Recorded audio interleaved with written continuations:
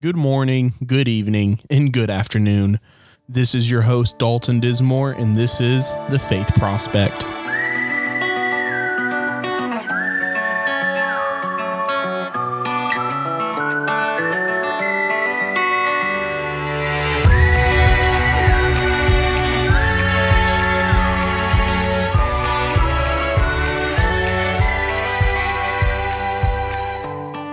It is a great day. And I hope you're having a good day.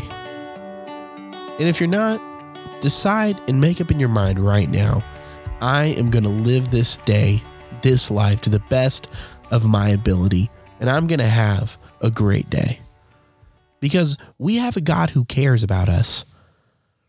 And if you don't believe that, God answered a prayer of mine today, one that I've been praying for a while. And if you've never had a prayer answered by God, you should start, because the feeling you get, it never changes. You know, from the first time to this time, it's the same feeling, if not stronger. And it shows you how much he cares, that he listens to your requests, to your pleas, and then he responds to them. It's really a faith builder. And it shows that what you're reading in the Word of God, they're not just words on a page. Hearing and reading the Word of God, it's vital, because it brings knowledge of the truth of the gospel. But hearing is vain, reading is vain, unless it leads to faith, because that's the means by which alone God's blessings can be received. If you don't have faith in the words, they're just words. If you don't have faith in the ability of God, he's not going to move.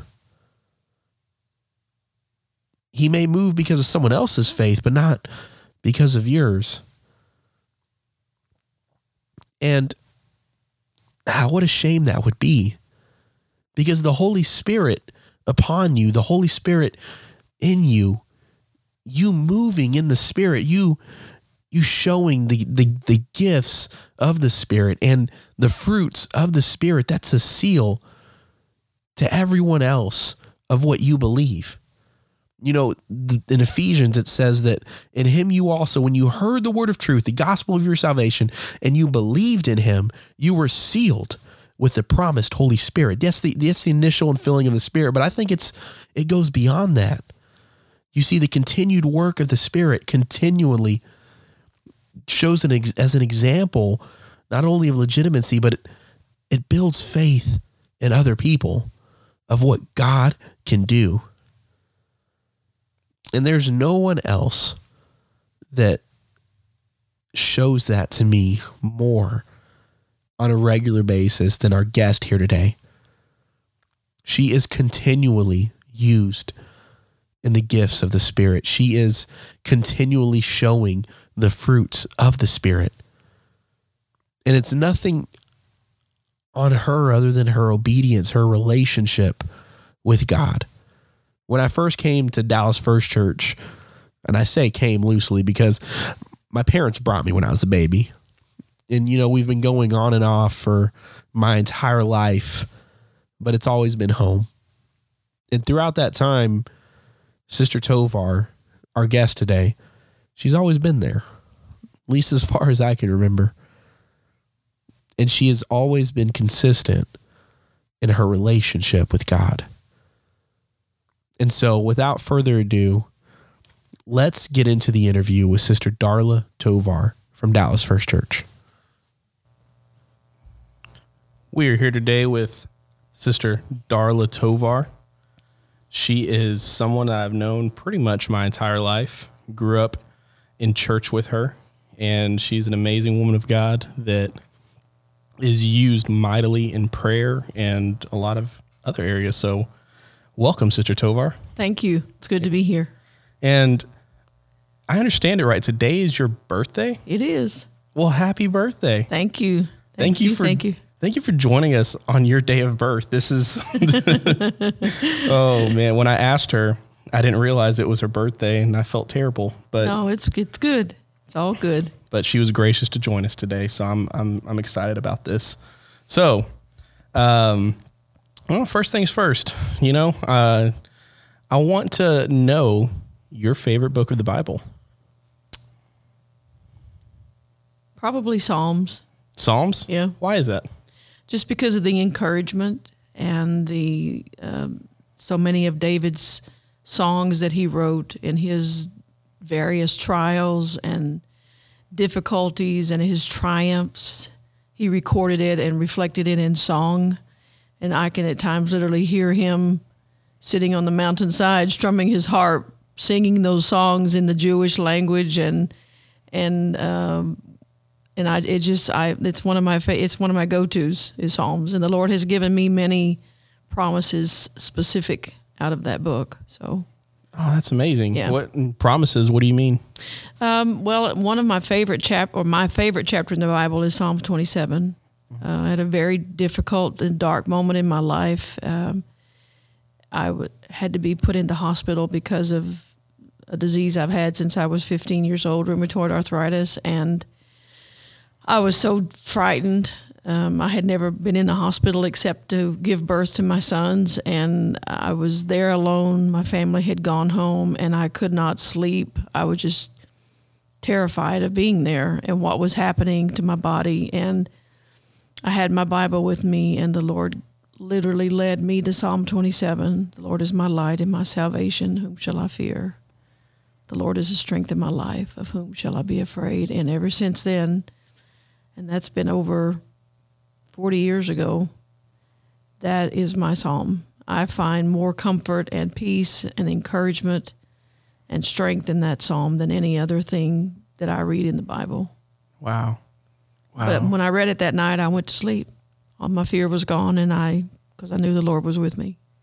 That's amazing. Yeah. So what is rheumatoid arthritis? It's actually, the body actually attacks itself. If I could that's the summary of it. It's like your body turns on your joints, your bones, and they begin to deteriorate. It attacks the cartilage, which is the cushion between the joints, and that deteriorates.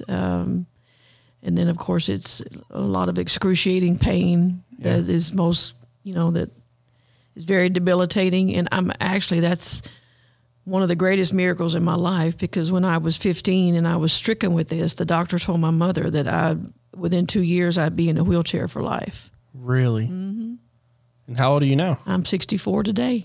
You in a wheelchair? I'm not. Wow. I garden, I clean my house, I cook my own food, our own food, and my doctor, he's just amazed. I've been going to the same rheumatologist for many years, and he just doesn't know what to think. He says that I should not be where I am right now, to have been this long. But it's all the Lord. I went through another really dark time in life, and I was questioning the Lord about a lot of things, and my healing was one of them. Yeah. And he told me, he says, as you praise me, I'll heal you. Wow. And since that day, I have not asked him to heal me. I thank him for healing me. And I have praised him, and beyond a shadow of a doubt, that's why I can still walk around, and I'm independent. I don't need canes and walkers and people waiting on me hand and foot. I give all the glory to the Lord. It's because my case is not the norm for this disease. You see people where their hands are completely deformed into their body, where they can't even straighten out their legs to walk. And there are some things that I can't do now, but they're not permanent. They're temporary. And one day I will play the piano again. Come on. And so that's my statement of faith. I believe it. I believe it too. The Lord's promised me, and I believe it. So very literally, your praise is what sustains you. Absolutely. He said, crazy. That were the exact words, as you praise me, I will heal you. That's so cool. Because before then, up until then, I just wail and cry and, please heal me. And of course you get into this shame loop of what have I done wrong? I'm repenting for things I don't even know, that I make up things to repent, thinking that I need to repent. That's why I'm not healed. And he started it out by I felt a hand on my shoulder, I was literally prostrate on the floor crying my eyes out because I had to have a surgery for 6 months. I crawled on my hands and knees, and I had my daughter, Laura, was 10 months old because the pain was so horrific in my left foot because the cartilage was all gone in the joint on top. So where you bend your foot, it was just horrendous pain that would take my breath. So I would just crawl on my hands and knees till about noon, till I could stay before I could put any weight on my foot. And I had done this for about 6 or 7 months with a 10-month-old and a 10-year-old son, and because I was believing for healing. Mm-hmm. Lord, you're going to heal me. You're going to heal me. And I was a pastor's wife at the time, and I thought that for me to have surgery was a show of that I didn't have faith in God, that I had no faith. And so I had to have the surgery because it came down to the point where I just literally couldn't take care of my family. Yeah. And so when I got back home from the hospital and had a cast from the tip of my toes up above my knee, and they laid me on the bed, and a woman that we had gotten to live with us to take care of Laura, they were all downstairs. I was upstairs, and I just rolled off of the bed onto the floor. And I was just sobbing and sobbing and sobbing, again, repenting for what I didn't know, but I just felt like, either there was something wrong with me or God would have healed me. And I don't know how long I cried when I felt his hand on my shoulder. And first of all, he said, "Peace, child, peace." And when he spoke those words, immediately I stopped crying. It was just like I could take a breath. And he said, "As you praise me, I'll heal you." And from that moment on, I knew what my answer was. For whatever reason, God has allowed me to walk through this valley and for this to be in my life. And it's not because I've done something wrong or have not believed or don't have faith. It's for his purpose and his glory, and I may never understand it. I believe that I will. Last year in January, when we were doing our 21 days of prayer, one night I was in this little alcove over here praying, and I just began to say, "I believe to see the manifestation of your glory in my body. I believe to see the manifestation of your glory in my body." That just started coming out of me. And I believe, Dalton, that God is going to 100% heal me. I believe it, and I thank him for it every day. But whether it is in this life or the life to come, I'm going to praise him. That's so amazing. That's all I got. That's all any of us have. That's just his word. You just go on his word. Whatever he says, you keep going on it. So you mentioned that God spoke words to you. I've growing up, I hear preachers say that all the time, and I've had my experiences. But how does God talk to you? Do you hear an audible voice or? No, I don't. I've never heard an audible voice. Mm-hmm. It's just I use the word impression. I don't really know how to explain it, but Scripture says, "My sheep know my voice." You just know when he talks to you. Yeah. When you have a relationship with him, you're like, okay, that's not me. Mm-hmm. That's my Father. And speaking of that, one of the greatest miracles in my life, I was 2 years old, or maybe almost 3, but I was with my grandparents. I spent a lot of time with my grandparents when I was very little. And we lived in an old farmhouse in Goodnight, Texas. Goodnight. Yeah, yeah. And out on the plains, and my grandfather was a rancher, and he was out of the house. And my grandmother, I came from the family that made 3 home-cooked meals every day, and it wasn't continental breakfast either. It was homemade biscuits, gravy, eggs, bacon, the whole 9 yards, and everything was from scratch. Everything. You're making me hungry. Yes, everything was homemade. And like I said, it was an old farmhouse, and my grandmother had put me in the bathtub to take a bath, and it was an old claw bathtub, and the pipes were exposed in the corner, the copper pipes where the water came into the bathroom. And my grandmother was right around the corner in the kitchen, and she had her hands in bread dough. She was making biscuits for breakfast. Wow. And there was a little thunderstorm out on the plains, but you didn't think anything about it. I mean, it's West Texas, Storms are more prevalent than they're not. But the Lord spoke to her and said, "Get Darla Kay out of the bathtub now."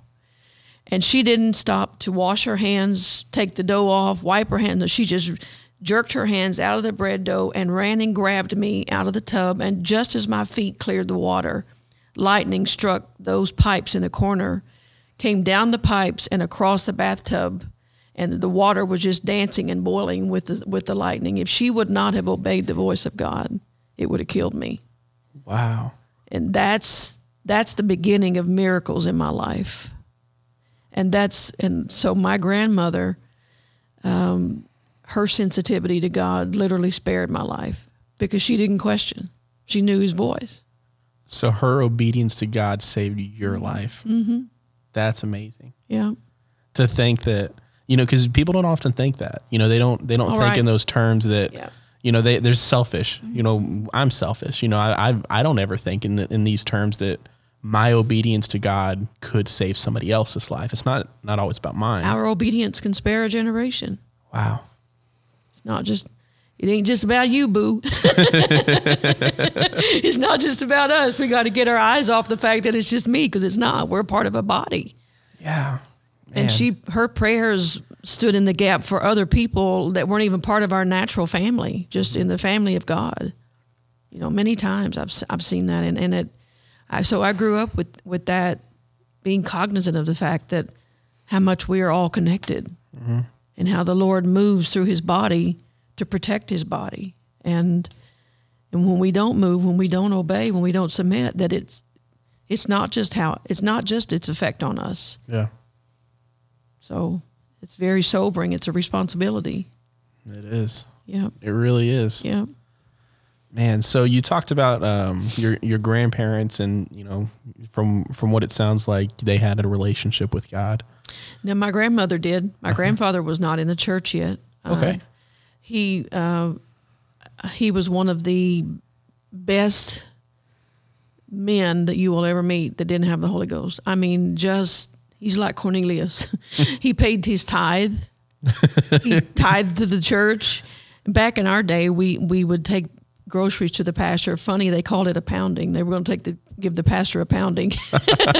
People like nowadays, like, what? You going to beat on the pastor? No, we called it a pounding. Oh, and when they would raise their cattle, when they would slaughter cattle or hogs or vegetables out of the garden, what came out first went to the pastor. My grandfather was adamant, but he didn't. He was a very quiet man. My mother's a lot like her dad, mm-hmm. very quiet. Doesn't want anybody noticing them, So he would go to church. He was faithful. He was the first man to show up when they would have a work day. He worked hard, on the building, loved the building, would defend the Pentecostal faith to his family, who were all Methodist. But he never got the Holy Ghost until he did not receive my grandmother prayed for him, and we prayed for him over 50 years. Wow. And he received the Holy Ghost. He was 85 years old, looked like he was 60, was a workhorse. He worked very hard on the ranch. And he was on a tractor one day when he was 84, 83, and had a stroke. Somehow managed to drive himself into town, and we went to the hospital. From there, it's just a long story. They ended up having to amputate one of his legs, and we just kept praying for him. And one morning at 5 a.m., we were in Maryland at the time. We lived in Maryland, and our baptismal tank was a horse trough, and it was sitting on our back patio, and it was in February, so there was about 3 inches of ice on the horse trough, on the water.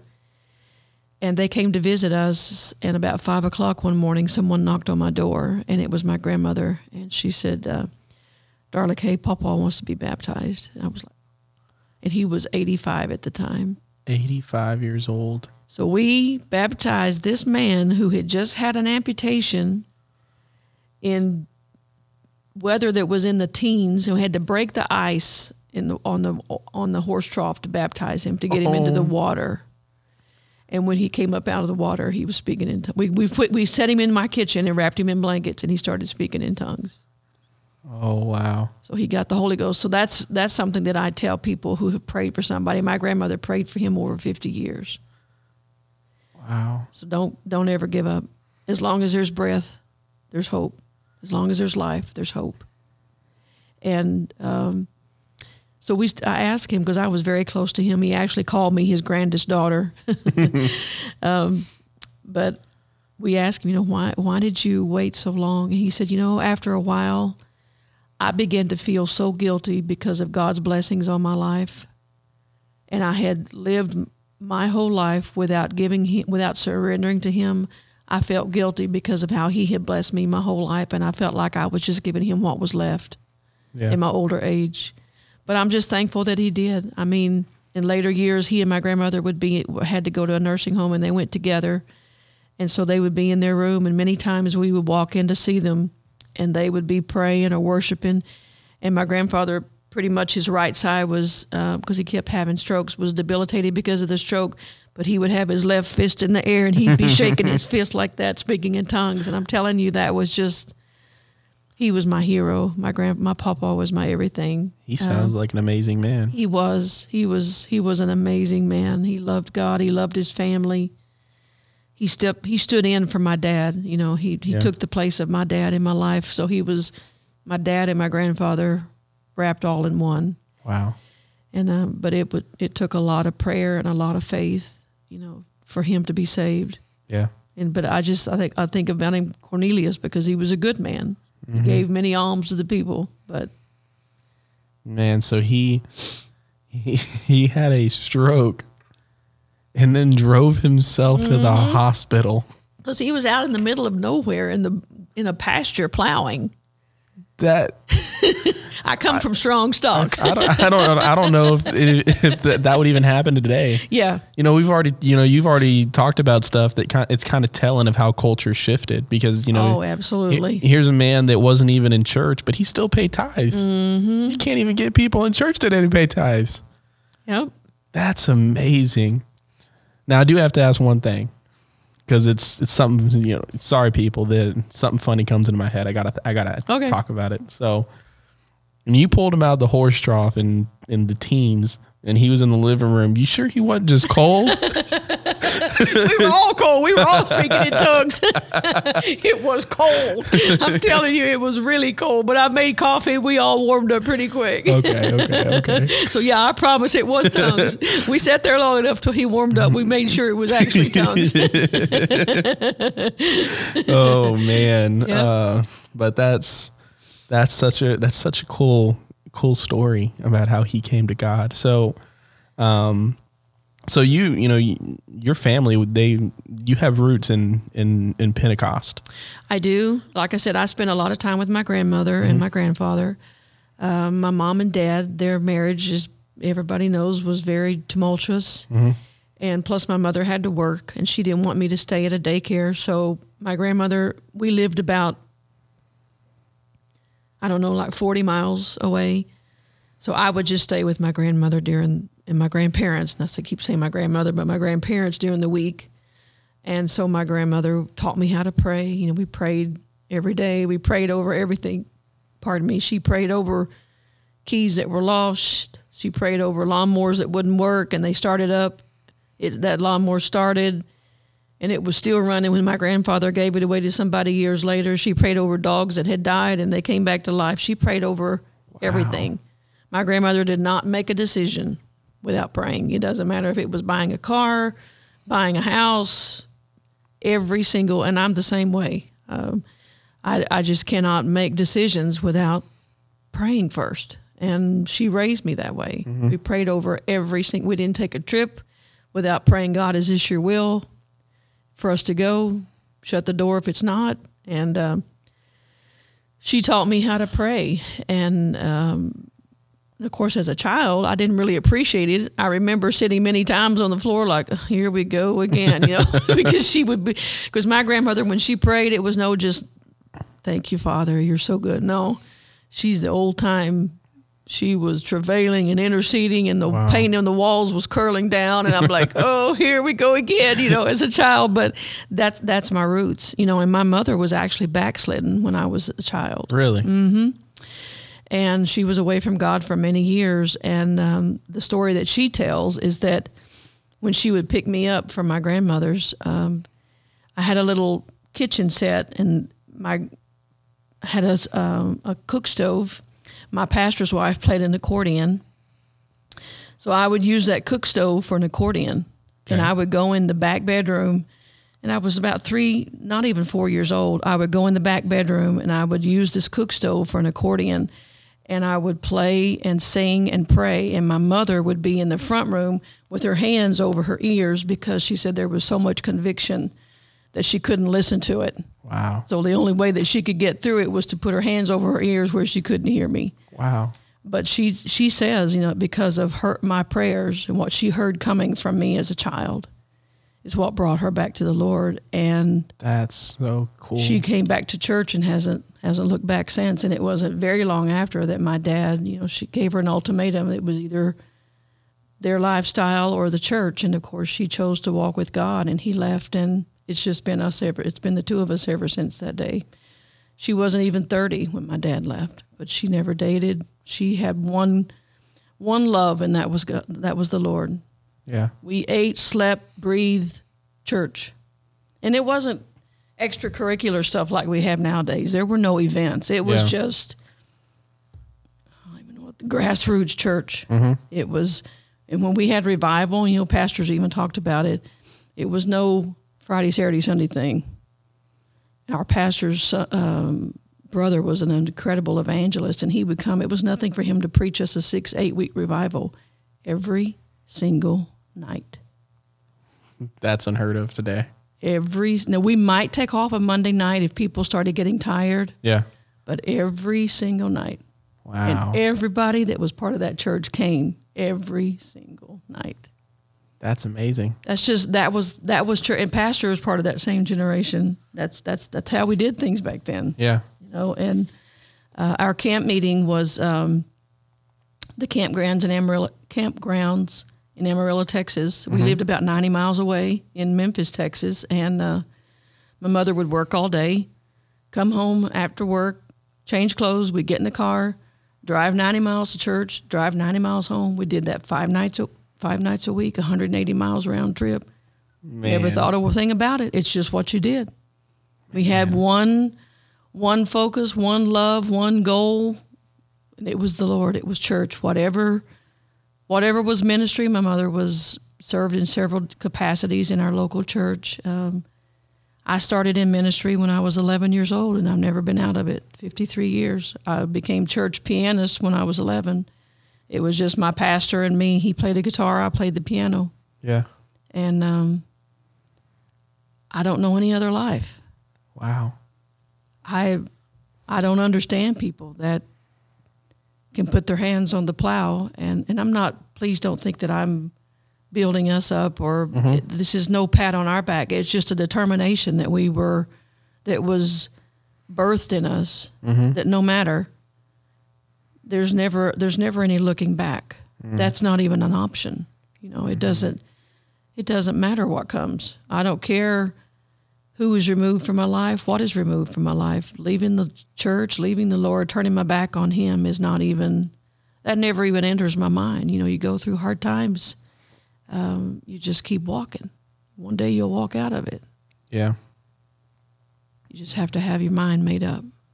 And that's, you come from a cool family. I do. Cool and they're family. not pedigreed as far as nobody would know their name, but I'm telling you what they gave me and the legacy that I have, the consistency, the priorities in their life. My grandmother instilled in me such an incredible, something that I'm thankful for, is the love and respect for the pastor. I mean, you did not speak against a man of God in my grandmother's home. Mm-hmm. I'm a lot like my grandmother. She's very outspoken. And she had no problem telling you, not here. Yeah. You don't say that here. Yeah. And she distanced herself from people who criticized and gossiped. And she put that in me. Yeah. And I'm so thankful, because you can't be saved without the preacher. That's the word. Mm. And you got to have that love and respect. He's not infallible. He's not a God, but he is God's voice. Yeah. And I've had many pastors in my life, but Pastor Foster I know God brought me here beyond the shadow of a doubt to this church for healing, This church has given me more than I could ever give to it. People don't know where I was mentally, emotionally, spiritually when I came here 25 years ago. I was at the very bottom. I didn't even want to live anymore. I didn't care if I lived. But through things that had happened in my family, in my life, but Pastor and Sister Foster just, I don't know, just without questions asked, without anything, just started building my confidence and belief that, it's not over. You still have ministry left in you. So if you don't mind, let's talk about that. What was it like when you came here? Where were you at? I don't even know how to describe it, Dalton. It was the darkest. Everything in my life had turned inside out and upside down in Maryland. And because I don't want to cause my children or my family any angst or hurt, I won't divulge a lot of things. That's fine. But it was just, I ended up a single parent. Yeah. There was a lot of abuse involved. Pretty heavy stuff, and a lot of unrepented sin, that was covered for many years. And when everything came out, it was devastating, and it destroyed everything. I didn't think that it's difficult to describe how you can get to a place where you literally can't find or hear God. When that's been your life, when you are so broken, and I'm sure that there was a lot of anger even towards God. Yeah. Because of this happening after I had given my life, and so it was just such I keep saying darkness. There was just I was completely alone. I had my daughter with me. My son was already married, but it was just Laura and I, and literally had nothing. I didn't have a job. I didn't have a vehicle. The Lord dropped me off in Dallas. I knew one person. I had a cousin, but she's not in church, that lived over in Mesquite, but I knew one person in Dallas. Man. I didn't have friends. I had nothing. I had no place to live. But she opened her home, or her apartment, and she was a lawyer, so she traveled a lot. She said, "I'm not here a lot." She said, "Just come here and stay as long as you need to." And I did. I drove to Dallas. I drove a 17-foot Ryder truck from Maryland to Dallas by myself. Wow. Unloaded it by myself at her apartment on July the 7th. Had a heat stroke because it was 107 degrees. I didn't know at the time it was a heat stroke, but I know now what was happening to me. Oh, no.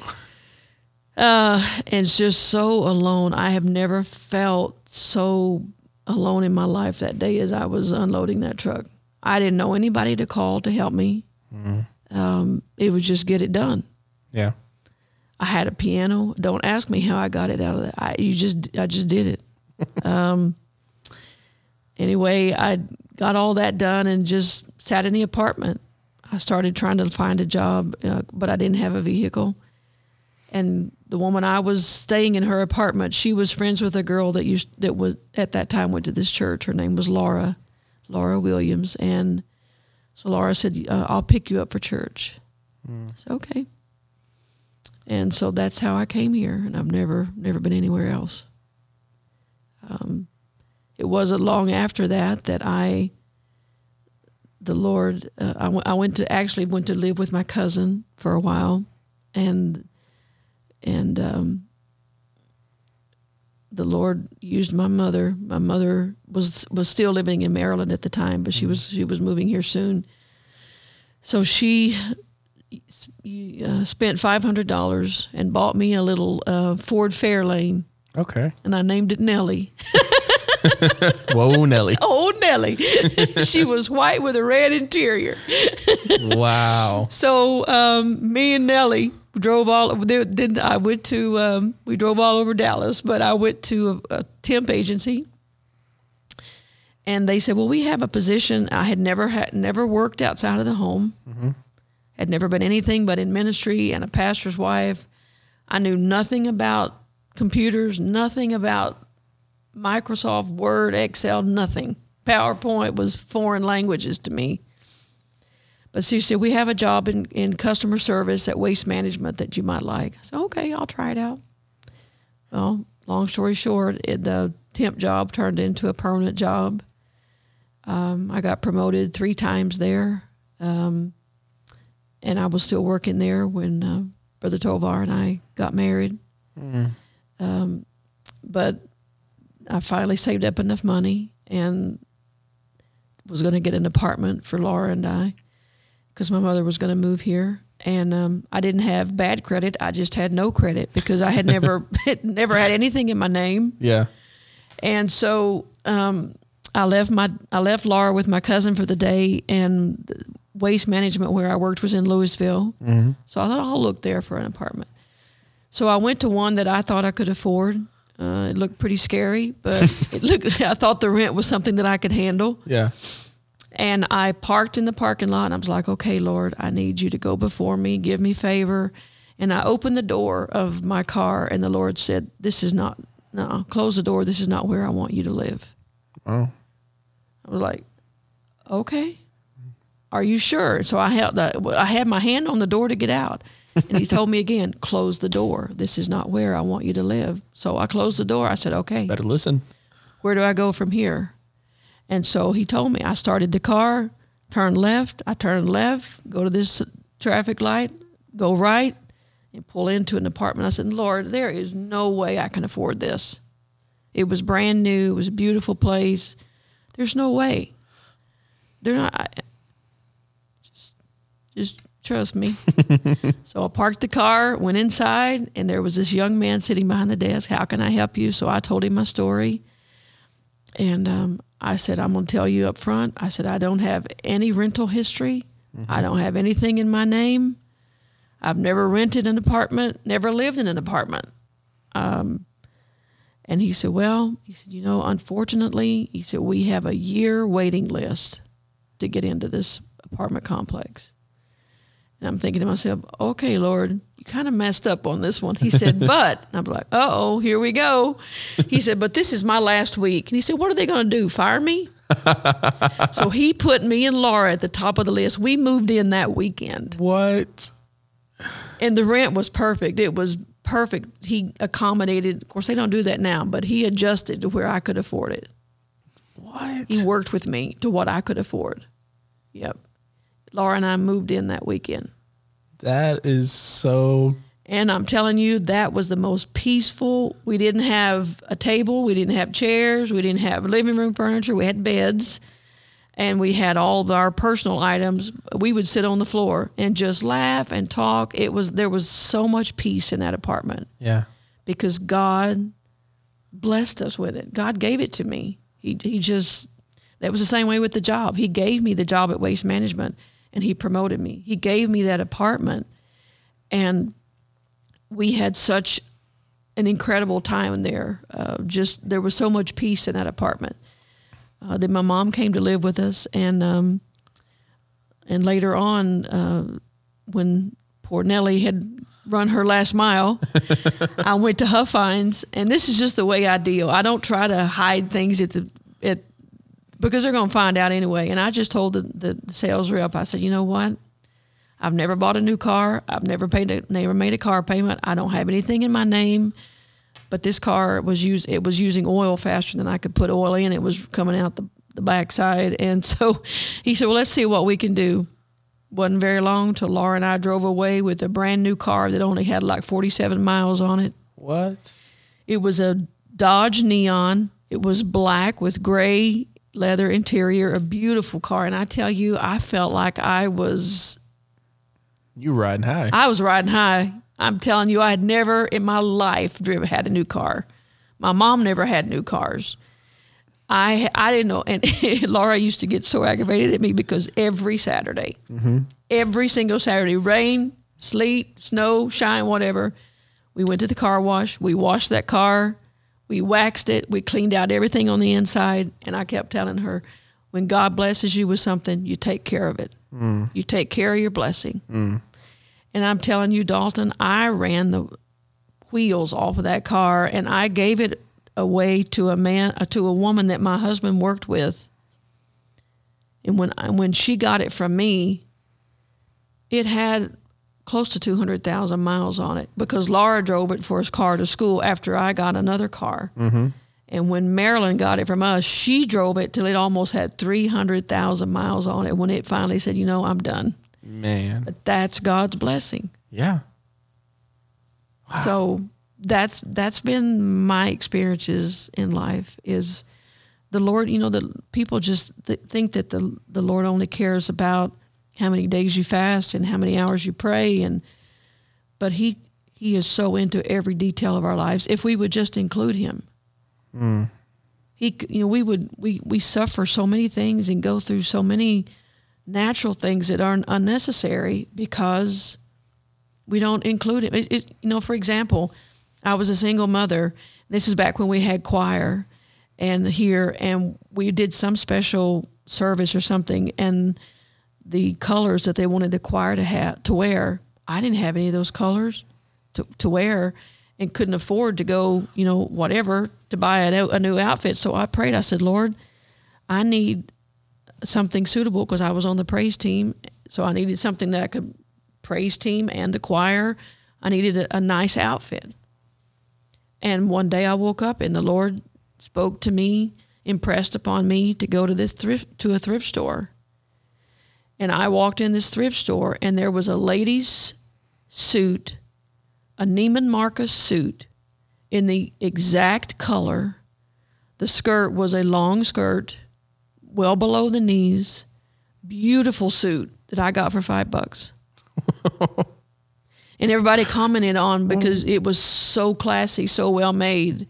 And it didn't even look like it had been worn. God cares. He cares, Dalton. He cares every single detail of our life. And I could tell you, I could sit here all day long and tell you stories like that in my life. That's what we're here for. But I do have one question. So, taking this back a little bit, you said your grandmother, she really taught you how to pray. What would you say is the biggest lesson she taught you concerning prayer? Consistency. So just keep going. Doing it, whether you feel it or you don't. Wow. And it wasn't a matter of if in her day, it was when. And she had a certain spot, and she every single day. And just my grandmother.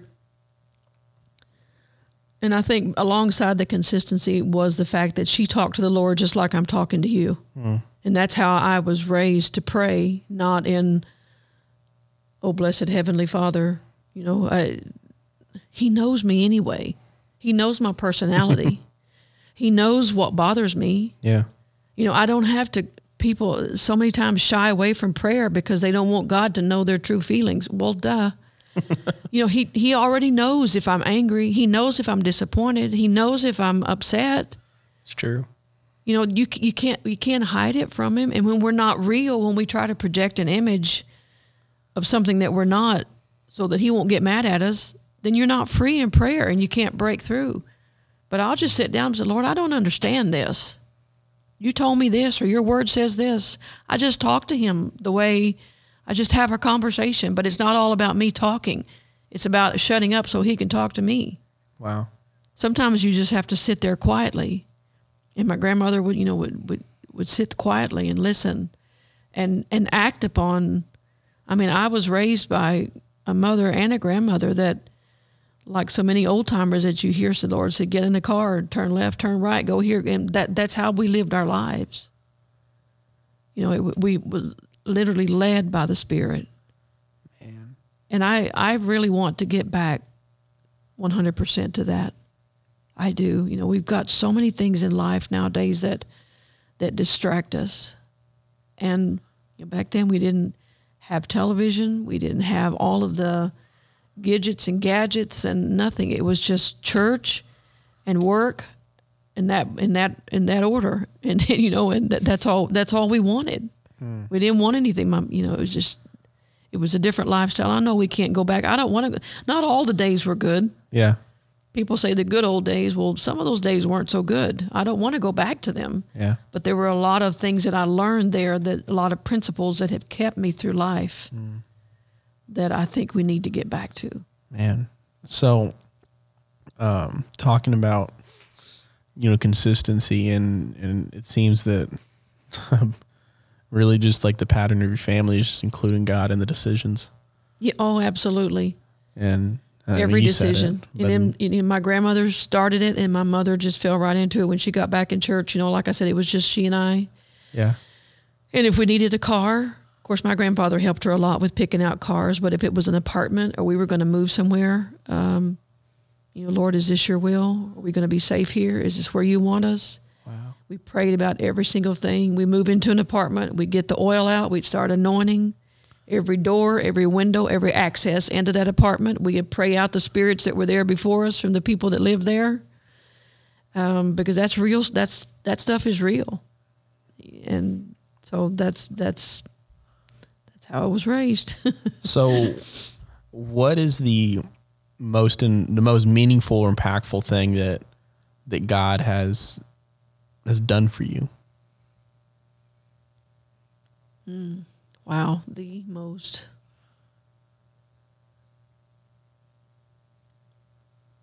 It has to be something that we lived in Maryland. My son was about 6 years old. I didn't have Laura at the time, but we drove a pickup, and my husband at the time was he installed flooring. Yeah. So one day he went to work at a church about 40 miles from where we lived. And so then later on in the day, Brant and I drove over to just visit with the pastor and his wife and see the work that was being done. And then I had to go back home because Brant had afternoon kindergarten. Well, you have to realize, this sounds really crazy. My fear at the time, I was born and raised in a town that wasn't even 2,000 people. Mm-hmm. Very small country town. We had one traffic light, and most of the time it didn't work. So there was no traffic. We had the old-timey town square. Pardon me. So where we moved and lived, there were twice as many people in our apartment complex as there was in the whole town where I was raised. So I was terrified. There was traffic and freeways and highways every direction. And when we left that church that day, I was so nervous. Now today I can drive anywhere. I don't care, because I learned how to, well, that's another story, but I learned how to read maps in Washington, D.C. Give me a map, I can go anywhere. But back then I was a terrified little country mouse. I didn't know north from south, east from west. And when we left that church, I got on the wrong freeway, and we headed into downtown Baltimore through, there's a tunnel that goes underneath the Baltimore Harbor. And once you get on that road, you can't get off. You have to go through that tunnel. Yeah. And I had an eighth of tank of gas. Our house was this direction. We were headed the very opposite direction from where we lived. Yeah. Had an eighth of tank of gas in a pickup truck. I had $1.25 to my name in my wallet. That was before the days of debit and credit cards. I had no cell phone, no debit card, $1.25. And when I realized that I was going the wrong way and couldn't get off, I thought, you talk about it, I'm not one for panic attacks, but there was my son sitting beside me, just chatting away. He had no idea what was going on. And inside I'm saying, oh, Jesus, because here we're coming up to this toll booth. And I saw that the price was 75 cents. Oh, no. So I'm thinking, okay, so I'm a quarter short.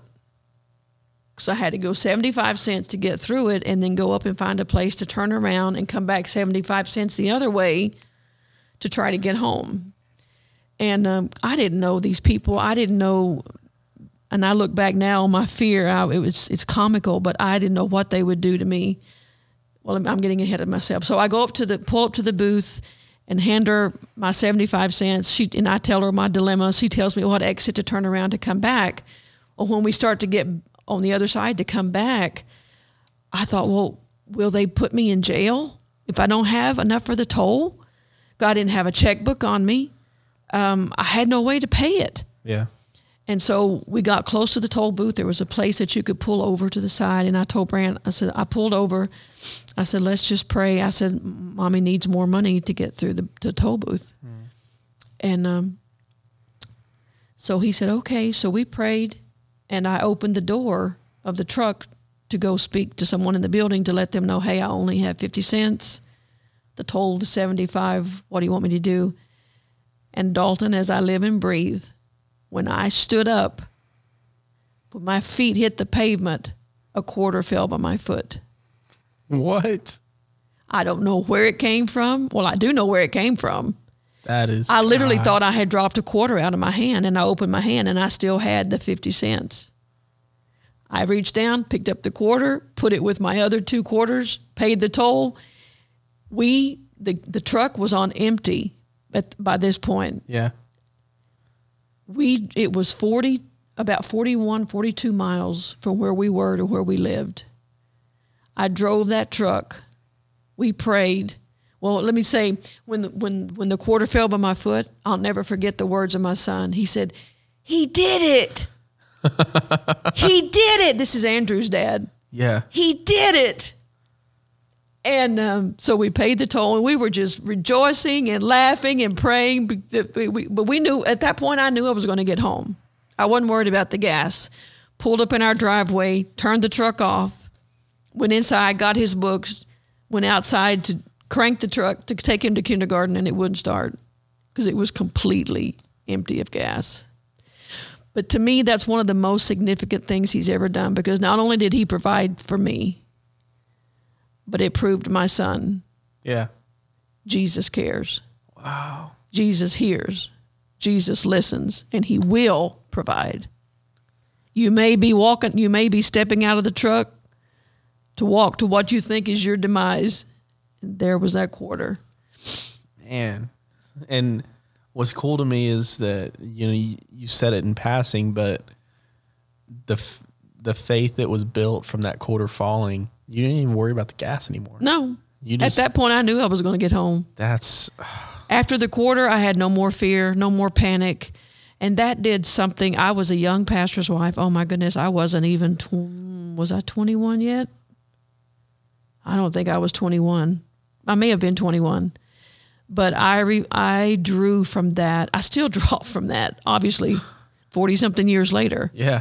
If in the scripture that talks about how if he cares for the lilies of the field, if he puts clothes on them and he arrays them in such incredible, beautiful garments. Yeah. If he sees the sparrow that falls, the least of all birds, the sparrow. He didn't say the eagle that falls from its nest, the sparrow that falls from its nest. How much more? And our eyes at times are so dim and so clouded, and the enemy lies to us, and we don't even realize that we buy the lies of what, God doesn't care about that. Oh, yes, he does. Oh, yes, he does. I feel like I tell myself that lie a lot. Yeah. And I don't even realize it. Yeah, and what we all do, because it doesn't seem, it's not like it doesn't have anything to do with my salvation, Yeah. But we do, we believe that, and it's a lie from hell, because I'm telling you, he cares. Oh, how he cares. And he wants to be included in every little thing. So, before we go, what has God used you to do?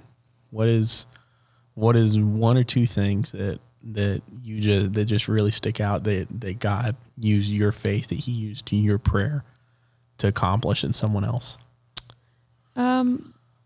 Specifically, there was somebody in our church here, and the man's sister had a brain tumor. And I could take you to the spot up there at the front at the altar, and I just felt so heavily inspired of God because I knew their prayer request, and went over to them and we started talking, and I anointed and prayed for his wife in proxy of his sister, and the Lord healed her. Wow. Healed that brain tumor. I mean, the doctors were just absolutely astounded, but I knew it's like, and in no way do I compare myself to what Jesus felt, but when it says that he felt virtue go out, I knew beyond the shadow of a doubt, and people get hung up on that, but it's really, we're just a channel. We're just a conduit for his spirit to flow through. It shouldn't blow us away when God performs these miracles because it's absolutely nothing to do with me. I mean, here I am. I'm not healed myself. And Andrew and I, my grandson, talk about this a lot. God has used him to pray for people that were instantly healed. And here he is at one point almost at death's door from kidney failure. Yeah. And there was another lady here that was suffering horrible pain in her hip and down her legs. And at one of the altar services, and I normally don't do this to people. I knew her very well, and knew that she would not mind. Well, I asked her first, but I said it was actually Sister Hillis. Oh, okay. And I said, Sister Julia, I said, I really feel that I need to put my hands on the sides of your hips and on your legs as I pray. And she said the minute I touched her, she felt fire from her, start in her back and go down her legs. And then as far as I know, up until the day that she passed, she never had that pain again. Wow. But I mean, it was just in a moment. It wasn't, I hadn't prayed more. I hadn't fasted more. It was just in that moment of my faith connecting in such a way that the Lord could use me to do that. So what would you say to people people wanting that, to connect their faith in that way? What's the biggest piece of advice you can give somebody? I think a lot of times we seek after the miracle and we don't seek after God. Whoa. Because when you get him, you get the miracle. Yeah. When you have that relationship with him, it's just like with my grandmother, hearing the voice of God and immediately acting on it to get me out of that water, to save my life. When you have that daily, and the Lord has used me in many times to give a word of prophecy, either to the church or to an individual, or speak a word of knowledge, and it just comes in an instant. And if you don't have that relationship, then you're not going to be ready. You're not going to be used in the moment because it's like your relationship with God is like putting money in the bank. You can't draw on it when you need it if there's nothing in there. Yeah. And that's why daily prayer and the word is so important, because that's storing up. That's putting your treasures where they need to be, so that when God says, okay, he puts this person in front of you. And there have been many times, and I keep Dallas First Church business cards in my purse, and many times in the grocery stores or in restaurants. I know a couple of months ago, back when COVID first started, and then when a lot of the rioting and all this stuff was going on, we went to a restaurant that had just opened up to allow people to sit inside, and there was this young African-American man that was waiting, that was our waiter, and I just felt so impressed to pray over him. And I had my husband and my mother there, and Brother Tovar at times is like, what's she going to do next? Because people don't realize how quiet he is. Yeah. You get him in a setting like that, he's pretty quiet. And so at the end, I don't remember this young man's name, and I handed him a card. I said, do you mind if I pray over you? And his answer kind of stunned me. He says, why do you want to pray over me? And I said, I don't know why. I said, I just feel like I need to pray for your safety and that God would protect you. He said, oh, okay. He said, I received that.